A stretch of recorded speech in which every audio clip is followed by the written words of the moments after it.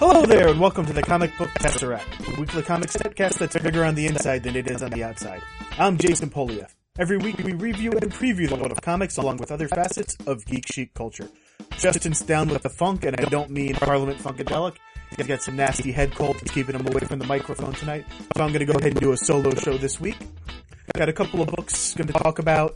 Some of these we may not have talked about because they were not shared.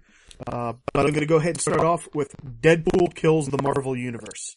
This is book 4 of a 4-issue miniseries, and really it was a waste of a miniseries. This book gets to the end and stops. They played around a little bit with the fourth wall.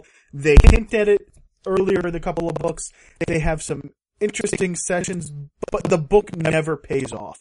There's never fully a story as to what's going on. It seems like they wanted to play with some elements of Deadpool and play with the character. And I think they've done that better in the regular Deadpool universe and series than they could ever have done with this mini-series and the way that they put it together. And especially with the way that it ends, because it doesn't really end, it just stops. Because there's a story that they could have even gone in and told, and they just stop. Throughout the series, they've had him do some interesting fights, shown some interesting ways of taking out some Marvel characters. But all in all, it's been very little payoff. You don't get to see as much as you'd like to see of him taking out the people. You don't get to see the reaction of the heroes as they go against Deadpool. It's more of a, hey, here, I'm Deadpool, and now I'm going to kill you. Oh wait, here's the next villain or hero that I'm facing off, and I kill them. So there's not much as far as the big payoff of being able to see a big drag-out fight between Deadpool and a number of the Marvel heroes or even villains that would be going up against him. And the story itself was rather lackluster. It was looking like they were just, and this was a great thing for Marvel because they just wanted to sell comic books and piss on their fans. And Deadpool Kills the Marvel Universe was a great way of doing it. They did. I was thoroughly upset. Not just with the ending of this book, even though they played with some interesting tropes, particularly with the fourth wall. But I've seen better stuff elsewhere with that same intent. And they didn't go anywhere with it. It was just saying, hey, we can play with the fourth wall, so we're going to. And that was where this thing fell apart. Batman Dark Knight. This is issue number 12. Trapped by the Scarecrow. Greg Hurwitz has taken over writing duties from David Finch. Finch is still working on the art, at least for now. It'll be interesting. This delved in, and it really frustrated me with this book. I've not been liking this book for a long time. A lot of it was too Hollywood. I felt it was too much of, here's an action flick. Something that Marvel does with a lot of their comics is just, here's action for action's sake. We're not telling you a story. We're not giving you characters, and we're certainly not developing them. Or we're only superficially developing them. This tried to delve deeper into the characters. Unfortunately, I felt like it was material that's been well-trodden. It deals with the Scarecrow and Batman and Fear, and it's well-trod territory. They didn't do anything new for the New 52. And it just felt, as a rehash of something that we've already been there, done that. So, hopefully there'll be some new twist to this book, because it's got to have something going for it. Otherwise, it's not going to stay in my pull list. And it's getting perilously close. It's walking the plank. Bendis and Bagley put out issue number 4 of Brilliant. This is about a group of teenagers 20-year-old college students that have figured out how to give themselves superpowers. Now, in the previous 3 issues, we found out that one of them had used it on himself and used those powers to rob a bank and a casino. Here we find out what happens when it all hits the fan and the police come looking for him as the guy that robbed the bank and robbed the casino, and his friends find out that he did those things with the powers that he got from their experimentation. The other thing that they've been dealing with is his powers aren't stable. So he doesn't have full control over them all the time, so now the friends are trying to get their friend who's just returned back to college to try and help them to stabilize the experiment so that he'll have control. This book took a while in getting out. The 4th issue was late, but they've done a wonderful job with this book. And the story, at least, is unique enough that I want to keep following it, see where it's going. I don't think there's much of an excuse for being late. I think it's just Bendis is doing a lot of stuff over at Marvel. Bagley's doing a lot of work. And I don't know that it was necessarily one or the other that was the holdup, but between the two of them, that something fell apart and they weren't able to get the book out in time. I'm glad to finally get it back. I was kind of missing it. And it's not your typical superhero tale, but it's not a crime noir novel. Even though, the guy's gone around and done some, bank robbery and, the casino, it's not about the crime. It's about these students who are friends and how they're dealing with that they now have the ability to give each other, to give themselves superpowers, and what they're going to do with them, what potential, where are they going to go, what's going to happen when the government finds out that they have the capability of creating these superpowers. And I'm just wondering how far Bendis and Bagley are going to take this story. If they're going to keep going and exploring deeper and deeper with these students, or are they going to have a resolution, where that's potentially final, or potentially just kind of, here's an ending point, and maybe we'll come back to this world and give a resolution. But Brilliant is, if you're looking for something that's a little bit different from, this typical Marvel or DC story, it's got some great characters in it, some wonderful artwork, and so I'm really enjoying that. I'm going to kick on over to G.I. Joe Cobra. This is the Costa and Fuso addition to the G.I. Joe family of the current arc. It takes place concurrently with the G.I. Joe title and the G.I. Joe Snake Eyes title. They've introduced Firefly, who I know a lot of people he was a fan favorite back in the days of the cartoon and even in Larry Hama's run on G.I. Joe, Real American Hero. So you get to see him. They've changed him a little bit, particularly from the story that he was given in Hama's run on G.I. Joe, Real American Hero.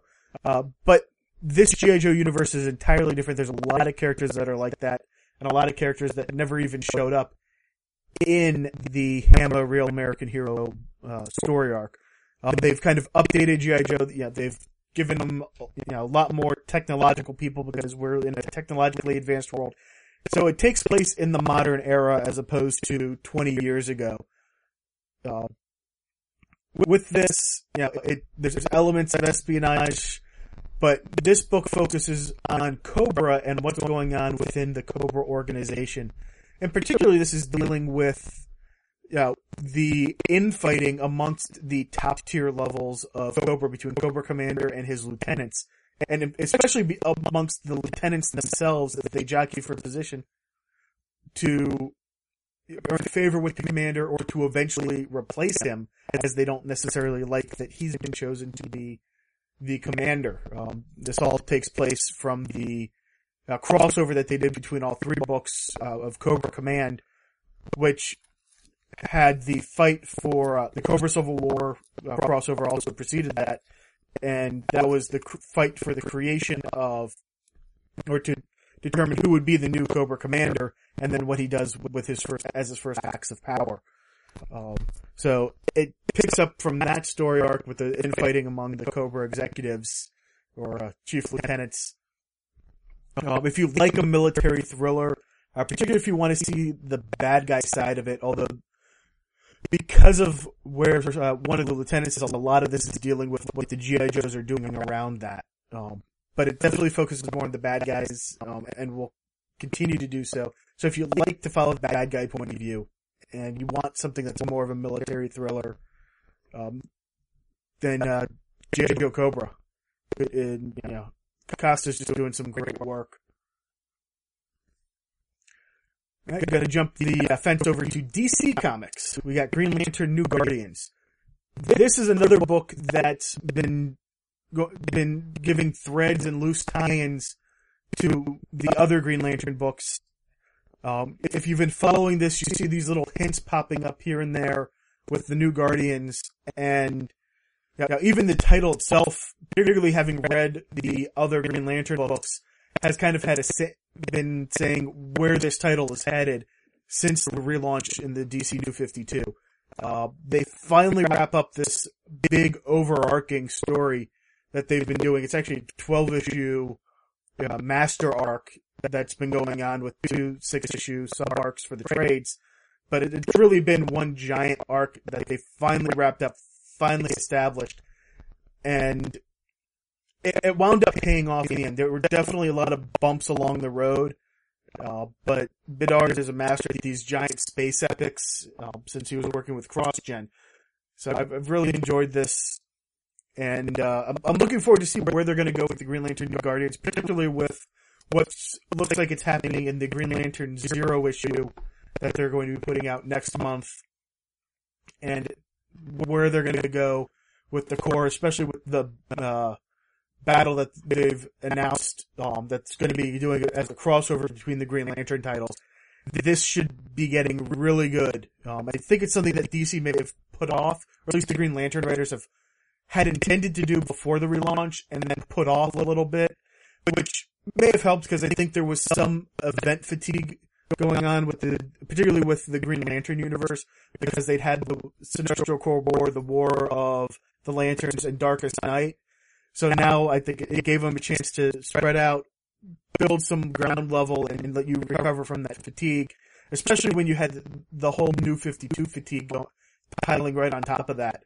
But I think this was kind of planned to be happening in the Green Lantern section of the DC universe before, and it looks like they're finally getting back around to it, and it looks like it's going to be a real fun ride. So having the Green Lantern titles, I'm wondering how it's going to be for Justin with just reading the Green Lantern title versus reading New Guardians and Green Lantern Corps as well. Alright, go ahead and stick on the DC hit for a while. Talk about Superman. We're going to discuss this one, as both of us are reading it. And this book has been feeling like a bit of a throwback to some earlier Superman stories. It's Superman versus an alien creature. You know, it struggles a bit with something that's very common in Superman titles, and that's that Superman is the greatest hero of them all. How do you create an enemy for Superman? You can't just keep amping up and making stronger and more powerful villains. You know, you wind up with a creature like Doomsday, and yes, Doomsday was a great, character for what he was designed for. But unfortunately, Doomsday had one purpose, and as soon as you take him away from that purpose, it lessens the character. They've never been able to use Doomsday convincingly or appropriately since, and it's only proceeded to make Doomsday a weaker villain. And this kind of felt right in those same lines of, here's a new villain that's strong enough to give Superman a run for his money. And you kind of felt that, in some ways it was nice to have kind of that old-fashioned feeling of, this is some books, and get used to, some of the things you got to enjoy, some of the older stories. I don't know how well it's going to be received by fans that are used to a bit more modern comics. I enjoyed it, but it's definitely not the strongest Superman story out. And I think Superman's particularly has been struggling in the New 52. And again, a lot of that is, Superman struggles a lot as a title because he is such a powerful character, and trying to find an enemy that is worth that. One of the things that they've actually been doing, and I think rightfully chosen to do, but it's made it harder on them, is they've, for a large part, sidelined Lex Luthor.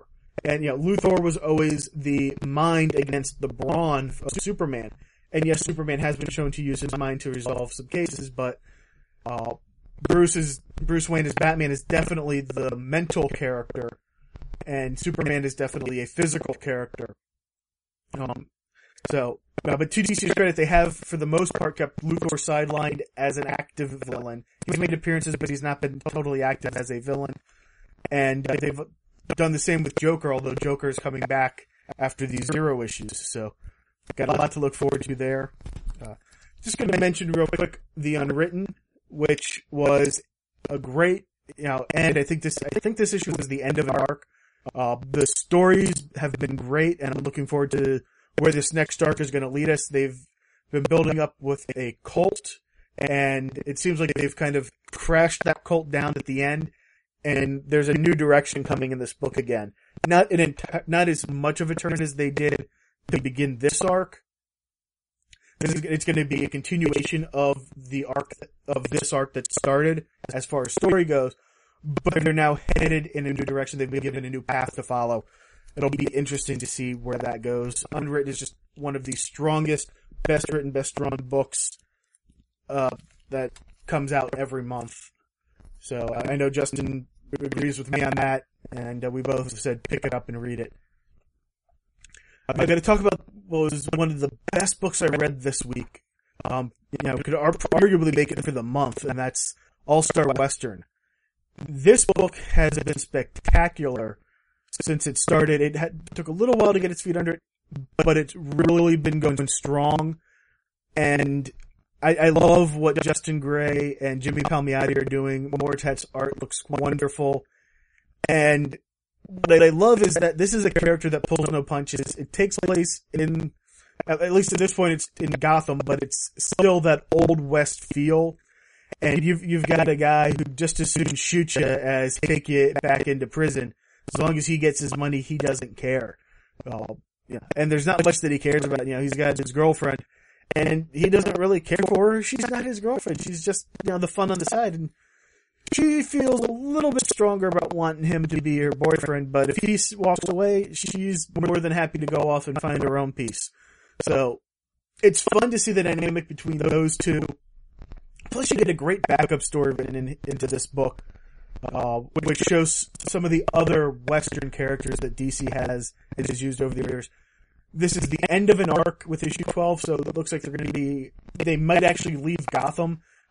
They actually had a whole tie-in between the Crime Bible, which, if you were reading prior to the New 52, you may remember. It's the book of Cain that gives the rules for criminals to follow.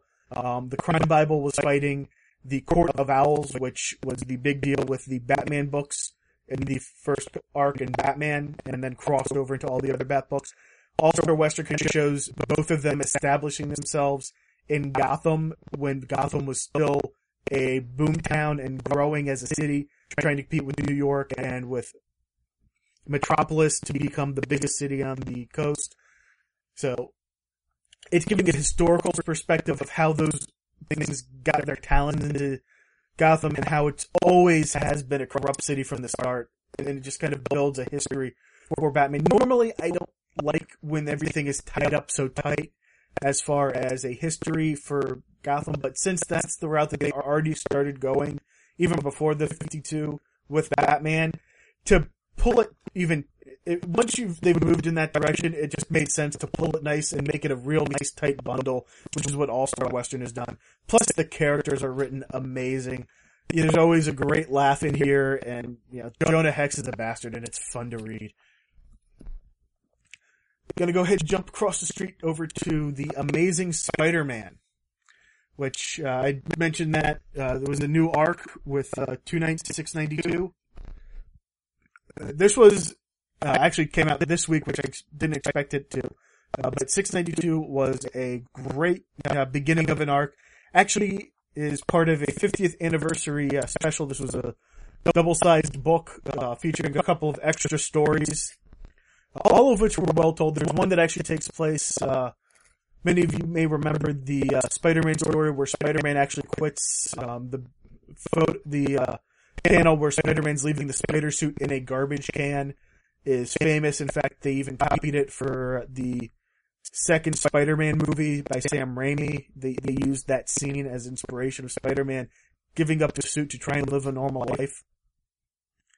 And they tell a story that actually happens in that gap as a criminal finds the spider suit and actually uses it to fail at perpetrating crimes, but then in the end he uses it for an act of goodness and then returns it back to the garbage can. So that's an interesting tale. It was a wonderful way of just kind of putting it right there in the middle of that gap where Parker had left the suit. It showed that that villains too are heroes. One of the things that you hear about in writing class is that a villain is still the hero of their own story, and that little sub-story really touched on that and made it for a great little character story. But the main story in here, written by Dan Slott, who's the ongoing Amazing Spider-Man writer, and he with Ramos on art, do a wonderful job in introducing Alpha, who has a very similar origin to Peter Parker becoming Spider-Man, except for he is affected by Parker beams or Parker rays, or something similar to that. Basically, Parker particles, because Parker found particles that helped make up the mass of the universe, named him after himself, like every good scientist does. And unfortunately, during a lab accident, Alpha gets bombarded with the Parker particles, becomes a superhero. It's kind of interesting because they pull in all of the big brains of the Marvel Universe to take a look at the kid. You know, you've got Iron Man, Mr. Fantastic, Beast, all making a brief appearance in this book, running tests to find out what's going on with Alpha. But Alpha has become Spider-Man's sidekick. How long this will go, I don't know. I'm not too enthralled with the idea, particularly with what they've done, of Alpha being the sidekick. But there are some golden moments in here as Spider-Man tries to deal with being a role model. And I think that's really the most important part of this story, is Spider-Man being the role model for another character. And I think that's really what they wanted when they decided to create the character of Alpha, was create a character for Spider-Man to be a role model for, to pass that ever so important of with great power comes great responsibility, which somehow got left out of the newest Spider-Man movie. So, I'm not sure how they were able to do Spider-Man without that, but somehow they did. Those are all the comic books we read this week. We also had a sneak preview of a comic book called Revolution Aisle 9. This is by Brady Sullivan. He was able to get us some digital copies of it for us to read, and we're going to I'll Justin tell you about it next week, what he felt. I read the book. I enjoyed it. It's a fun, campy read. If you take it too seriously, you're not going to be able to get the most out of it. This is a book that if you just watched Evil Dead, then you'll probably be able to get into this. Now, they're two entirely different fields, but that style of humor that you get from those Sam Raimi movies, where, it's tongue-in-cheek stuff. Actually, what I was thinking of that may be most applicable to this is Home Alone with Macaulay Culkin. If you remember those movies, where it's the kids setting the traps for the burglars, and they're all improbable and overdone. There's elements of that type of fun in this book. The basic premise is a soldier in the Union Army is running from the Redcoats during the Revolutionary War, pisses off a witch, and is cast into a Walmart, which is like a S-Mart or a Kmart or a Walmart, Wally World.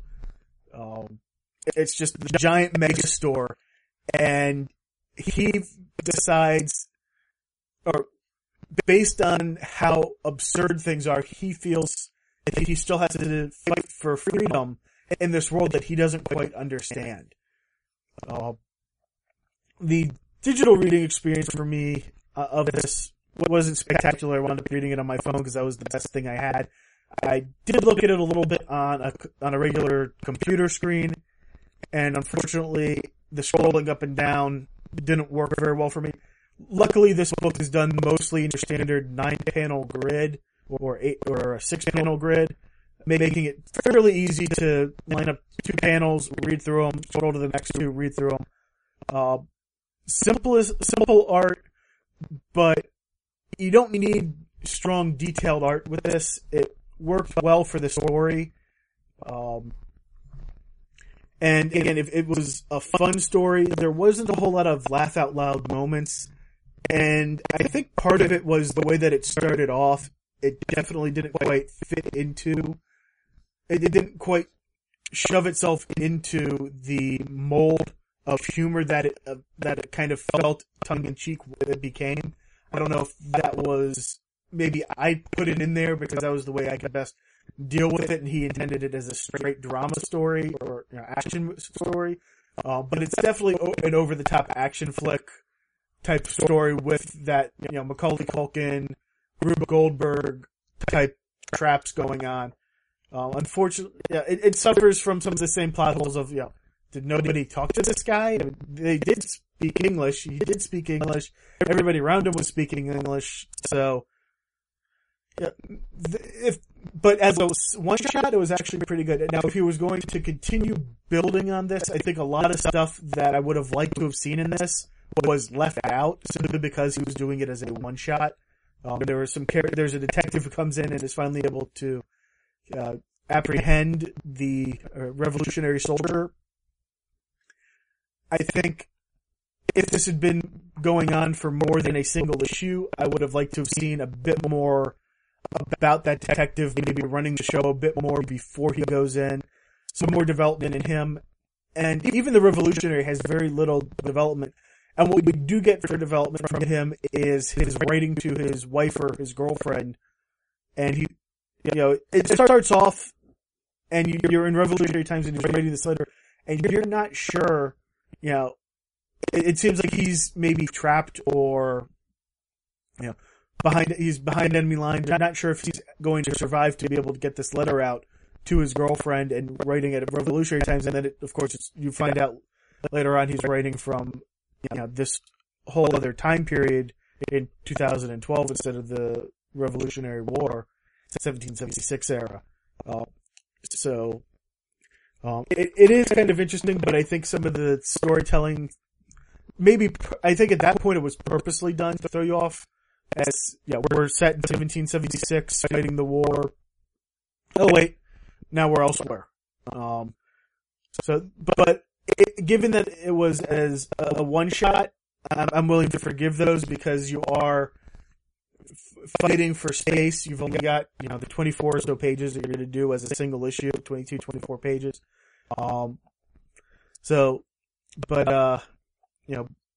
Brady did go ahead and get us that information.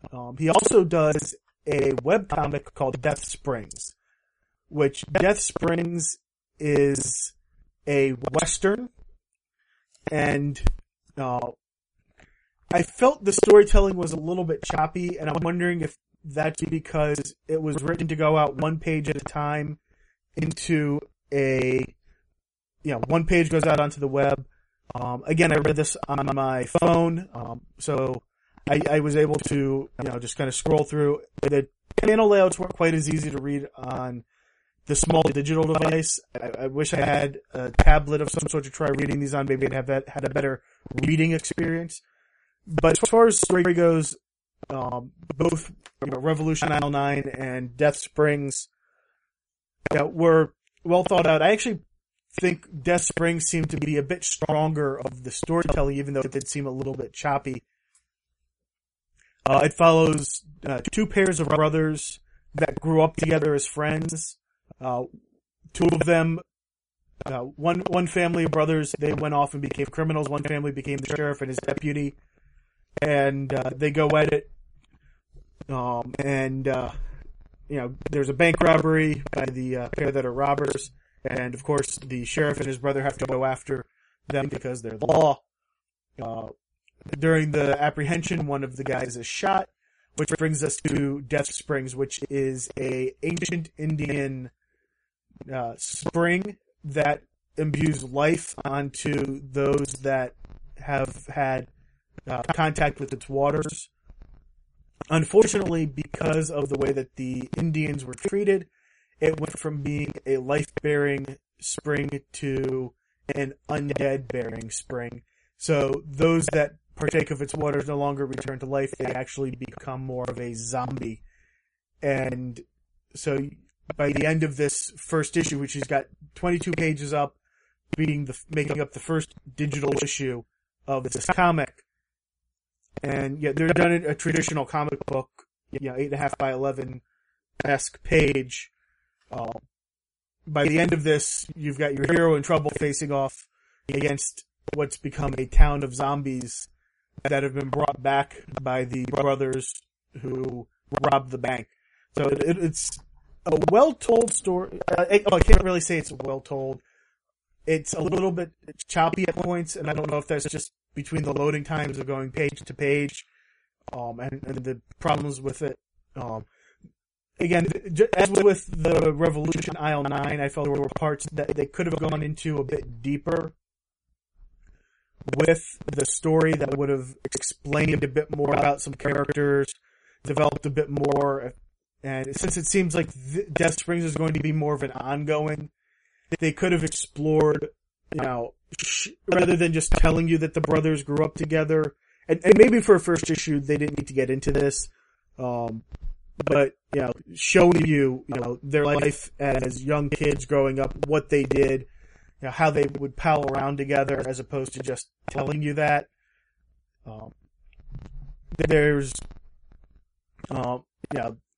It'll be interesting to see where he brings the Native American tribe back into this.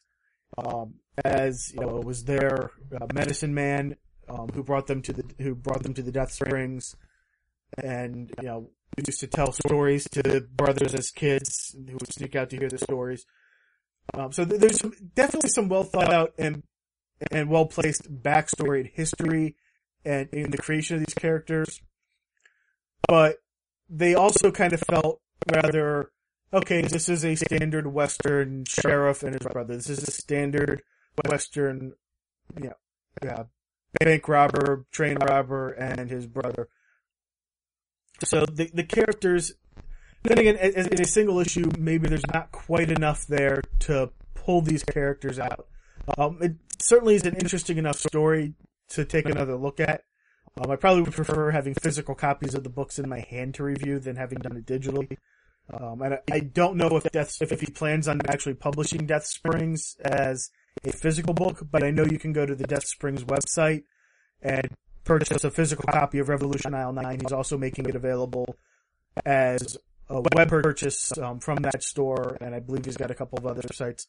Check out the Death Springs website, which I think is deathsprings.com, and you'll be able to get information on both Death Springs, read Death Springs, the first issue online, and find out how to get Revolution Aisle 9. So we had a little bit of comic news coming up. Mostly this is on the DC side of things. DC has announced that they're going to be doing a new Justice League of America title. This will be separate from the JLA title. It's going to hit in 2013. And it's going to be interesting because they're going to continue the JLA title as far as I can tell, but the Justice League of America title is going to feature an entirely new team. We're going to have Green Arrow, Katana, Martian Manhunter, a new Green Lantern, Stargirl, Vibe, Hawkman, and Catwoman. Now, of these, in the Free Comic Book Day, we saw the new Green Lantern, we saw Vibe, we saw Stargirl and Green Arrow. So, they've already been hinting about these people making up this team. It's interesting that DC feels they're going to get away with both Justice League of America and JLA. However, the team is strong. Jeff Johns is writing it with Finch on art. So I'm not sure if he's going to stay on Batman The Dark Knight, or if he's just going to move straight over to Justice League of America when they launch that. They've already shown that there's going to be a clash between the two teams. This is certainly something leading up to or part of the Trinity War. And the other two members of the team, if you want to call them that, are Steve Trevor, of course, has been the liaison for JLA, and some mysterious behind-the-scenes person who's giving orders to Steve Trevor. Likely that's going to be Amanda Waller, but maybe not. We'll see where DC goes with that. I just find it interesting. I don't normally talk a whole lot about upcoming series, but this seemed just like a huge story, particularly being that it's Justice League, and introducing a whole new dynamic for the team and even for the DC universe as a whole. Now, the other thing is, I mentioned that some of these characters had made an appearance fighting the current JLA lineup in the New 52 comic that they put out back in May on Free Comic Book Day, which shows just how far ahead DC has been thinking with a lot of these books. Some of that's been seen in the Green Lantern titles, like I was talking about, and it's interesting because I think that the editorial staff, along with some key writers, have known where this has all been heading, but a lot of the writers haven't had that purview, or either aren't privy to that information, or haven't been able to quite grasp how it affects them. One of those may or may not be Rob Liefeld, who has quit DC to quote himself, to quote Liefeld, to preserve my sanity. Apparently he's had some problems with the editors, some last-minute rewrites, some changing of things and how they were supposed to be presented or what they were supposed to do. He hasn't been happy. I know Justin will be happy because this may mean that Grifter is going to get this will mean that Grifter is going to get a new co-plotter on it, or a new writer. It means that Deathstroke the Terminator is getting a new creative team, and Hawkman is getting a new writer. So, Liefeld is a controversial figure in comic books, but it also goes to show just how DC may or may not have their act together. When a couple months back, there were some other creators that have had problems with DC editorial on how they've been running books. It makes you wonder just how much creative freedom these writers have when they're writing these books, especially when they're being tied into what are apparently much larger story arcs that have to have the universe entirely in place. It's one thing that, as a reader, I think we tend to get to be able to enjoy is just how well these books all mesh together, and how when you read one book and you pick up the next book, you can see the effects almost immediately in those issues of the tie-ins. But that also really ties the hands of the creators. It may be one of the reasons why a lot of fan-favorite characters haven't been able to make appearances, is because DC does actually have plans for these characters down the line. I know some of them, such as Wally West and Donna Troy, they've said, we're keeping them on the sidelines because we're not sure what we're going to do with them, but if we show them, then we're already starting to commit to what we have to use them for. If we don't show them, we can keep that open and use them for whatever we want when we find the appropriate use for them. I know Stephanie Brown is a sideline character. A lot of people are missing Cassandra Cain, who was Batgirl for a while. Stephanie was also Batgirl for a while, but probably more known as the Spoiler. So these are characters that I know a lot of people are calling out for to see in the DC universe. And I suspect some of them DC may not have a full plan for, but they kind of have an idea of where they're headed, that they want these characters to pop up. So I think that's frustrating some of the writers, particularly those that are not as involved in coming up with the overall stories and arcs.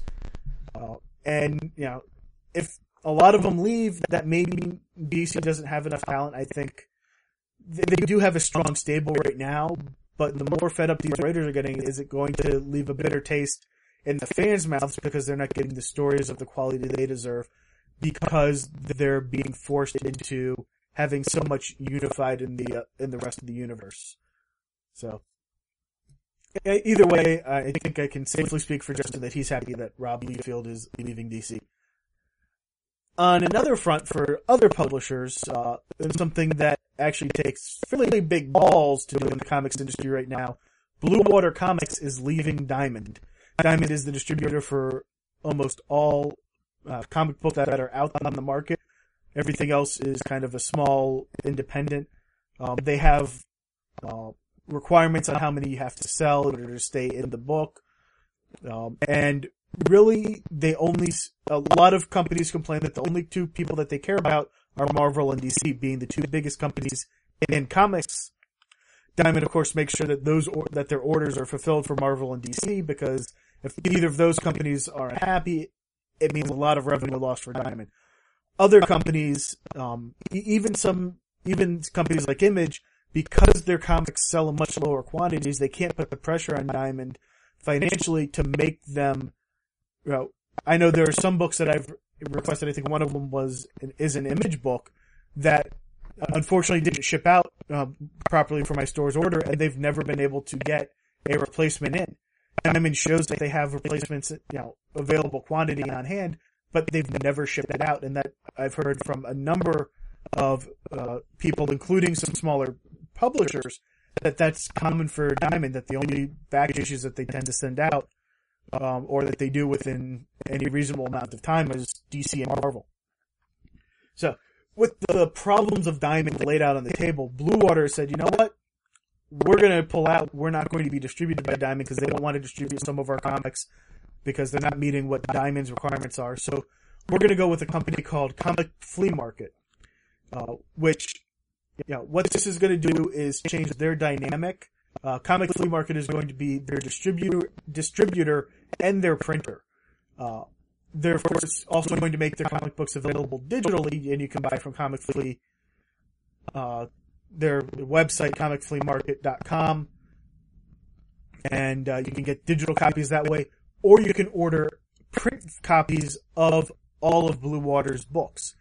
What they're going to do is print those on demand, which completely changes the dynamic of the comic book industry, because traditionally a publisher says, we expect it to sell Y copies, we're printing Z copies, and if they oversell Y, it'll hopefully make most of those sales up to Z. And, unfortunately, for low selling comics, Z is going to be a low number. And what happens is people buy all those comics and now they can't get their hands on them. So those comics go up, at least for a short time, in value. Eventually the numbers do come down, and there are some comic books, particularly a very popular series such as Walking Dead, where those issues, because there's no availability, become very rare and become worth a lot of money. With print on demand, your comic shop can go, hey, we need this book, and order one. It'll be printed for them and sent to the comic shop for you to have, in a couple of weeks, meaning that there is no more scarcity of, we did a print run of 15,000 copies and person 15,001 just doesn't get one. With this model, they'll be able to do print on demand. And the interesting thing is, with the technology that's out there, Marvel, DC, Image, pretty much any of the large companies could easily, if they don't already have it set up already, could easily do it. They're probably just sticking with their older models, because it creates that artificial scarcity, because they know, based on their current figures, what numbers those are going to be. And, I think a lot of people like the fact that comic books become collectibles, that you can't just go, I want this book that's 3 years old, let me get it digitally printed for me. Now, maybe one of the things Blue Water is going to do is say after a certain point, or after a certain number of sales, they're going to do an alteration, do an alternate cover, or something of that nature, which, A, make people to buy new books because they want the alternate version, or B, make it so that it really does create that scarcity of the first 1,500 or the first 15,000 comics have the original cover. After that, anything, even though it's print on demand and you can get a copy, have an alternate version cover, so they're not going to be worth as much. So that's it for comic book news this week. Got a couple of other stories, including one with video games, which I'll probably discuss with Justin a little bit later. But Ubisoft is claiming PC piracy rates of 93 to 95%, which Justin, I know, has already put in that he's saying that's bullshit. I think that's bullshit. Those numbers seem extremely high, and actually, the article that we're reading on this also calls it bullshit, depending on how you want to look at the numbers. But that's the thing with statistics, is you can distort them however you want. If they're saying, well, we're showing that Y number are playing the game, but Z is how many actually paid for it, and Z is only 5% of Y, then 93 to 95% is stolen. However, not all of those copies would have been purchased legally if the only way to play it was to purchase it legally. So some of that is not missing sales, because people that get stuff for free will play it for free, even if they would never have played it if they actually had to pay for it. So there's that aspect of it. There's number massaging, but Ubisoft also is claiming that's why they don't worry about free to play, is that even in free to play, only about 3 to 5% of the people are actually paying for the items inside the game, and the rest are just mooching and playing it for free. Now, there's a lot more details that we could go into with this, but basically Ubisoft is saying, charging for games is going to give us the same amount of pay as doing something free to play with buy-ins. So it definitely made for an interesting little headline, but to say that 93 to 95% of video games are pirated is easily an understatement or an overstatement, and something that should be called bullshit on. It's more of a headline that's just going to get people talking about it, which it did, because I'm talking about it, and probably next time Justin and I are together, we may even debate it again. In straight up news, I'd like to say farewell and goodbye to Neil Armstrong, a man who has died at 82, was the first man to walk on the moon. He should not be confused with Lance Armstrong, as a number of tweets on the internet were showing up. But Neil Armstrong inspired a generation of humans to go forth and conquer, showed us that anything was possible, that, and of course, he wasn't the only person up there, Neil Armstrong, Buzz Aldrin, but we want to say farewell to you, Neil. In other space news, the Curiosity rover, the one that we landed on Mars, the giant Volkswagen that we put on Mars, has actually started moving around. It, they spent a couple of days just taking pictures and testing out, seeing what, if anything, broke, and making sure the machine was working properly, testing its steering mechanisms. It's finally started making tracks and moving. It also wanted to say hello and happy birthday to its friend. It tweeted out, "Happy birthday, Ray Bradbury. My favorite Martian chronicler would have been 92 years old today." He also, and follow up that tweet with another one saying, "In tribute, I dedicate my landing spot on Mars to you, Ray Bradbury.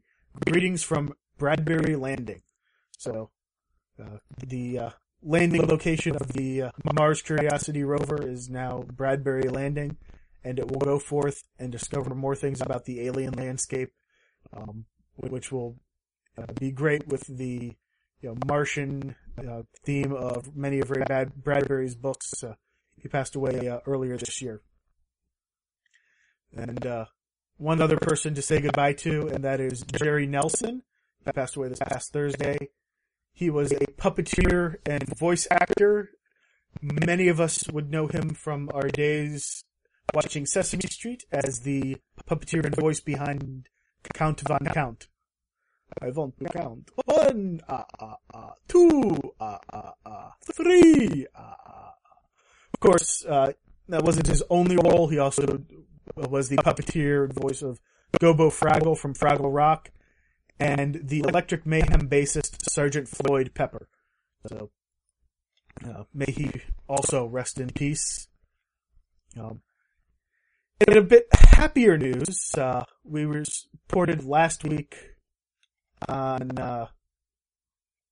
the Oatmeal and Matthew Inman, the publisher of the Oatmeal, right, and cartoonist for them, or he is the Oatmeal. He's been raising money to build a Tesla museum to honor Tesla, the guy who lost out the popularity contest to Edison. So we're just going to follow up on that. They have over $1 million raised so far. They've still got about a month left to raise the $850,000. So they've cleared their mark. All of the money that they raise from this point on will go to restoring the Tesla's laboratory, which is on site that they're turning into a museum, towards actually restoring it so it can be used as the museum, and purchasing or rebuilding things for the displays of the museum. Two of the donors actually reached the $33,333 level. There were 2 spots for that in the Indiegogo market, which will get them advertising on the Oatmeal. 2 donors have actually taken those $33,333 level donations. So, unfortunately, you can't make that level, but they still have plenty of other levels that you can donate at. And,